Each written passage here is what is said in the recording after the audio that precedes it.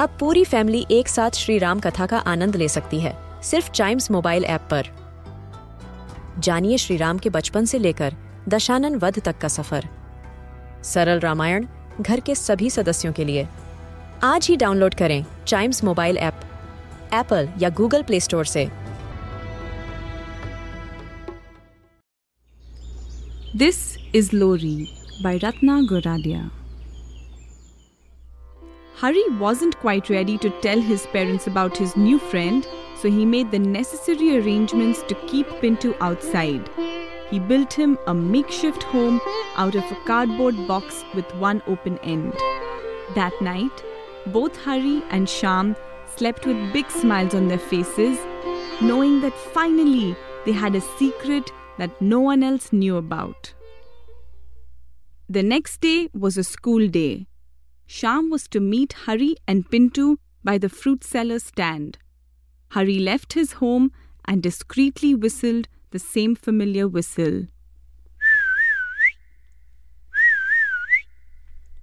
Out came a very happy Pintu, wagging his tail and letting out a few restrained barks. Woof woof! Woof woof!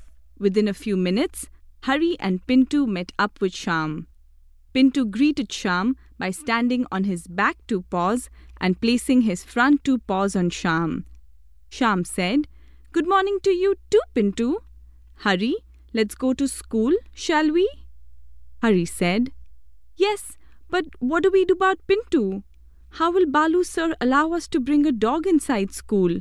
And we certainly cannot abandon him in the park. Think, think." Thinking, said Shyam.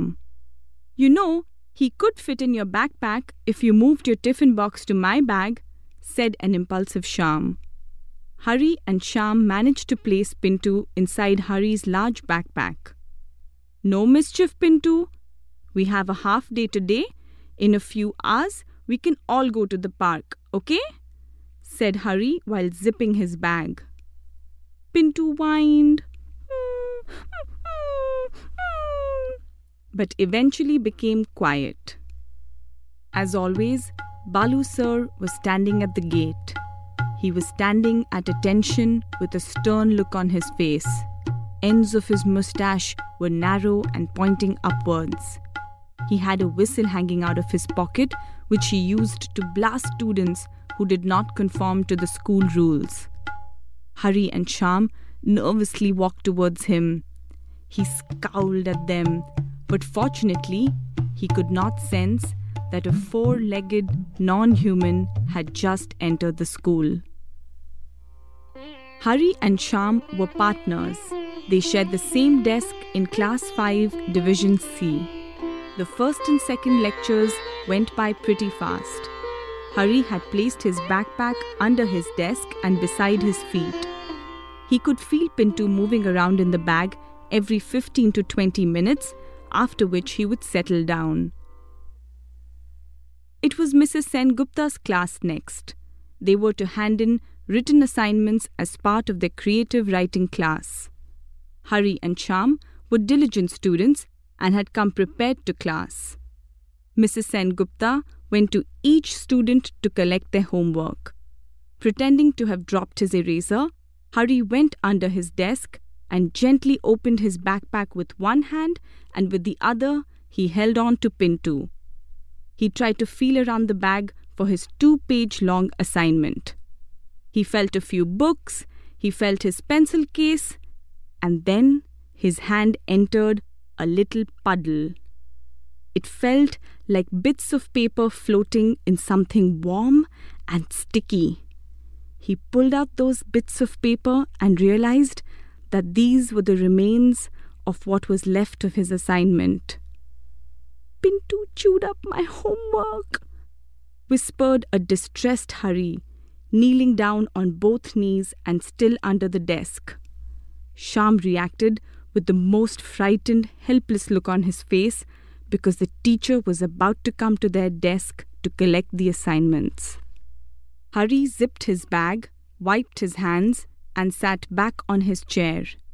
Mrs. Sengupta came to their desk and saw that only one assignment was kept on the desk. "There are 2 of you, and yet I only see 1 assignment? Hari, where is your homework?" Hari looked very embarrassed and guilty. "Teacher, I promise I worked on my assignment. I wrote an autobiography of a pen. I wrote about the life of a fountain pen and his best friend, Mr. Inkpot. I promise you I worked on this," said a very apologetic Hari. Mrs. Sengupta looked furious and said, "So then, where is this autobiography, my boy? Oh, wait, let me guess. Just like Ashok's homework, did yours also get eaten up by a dog? Hari looked caught out and said softly, "Actually, that is exactly what happened, teacher. My dog ate my homework."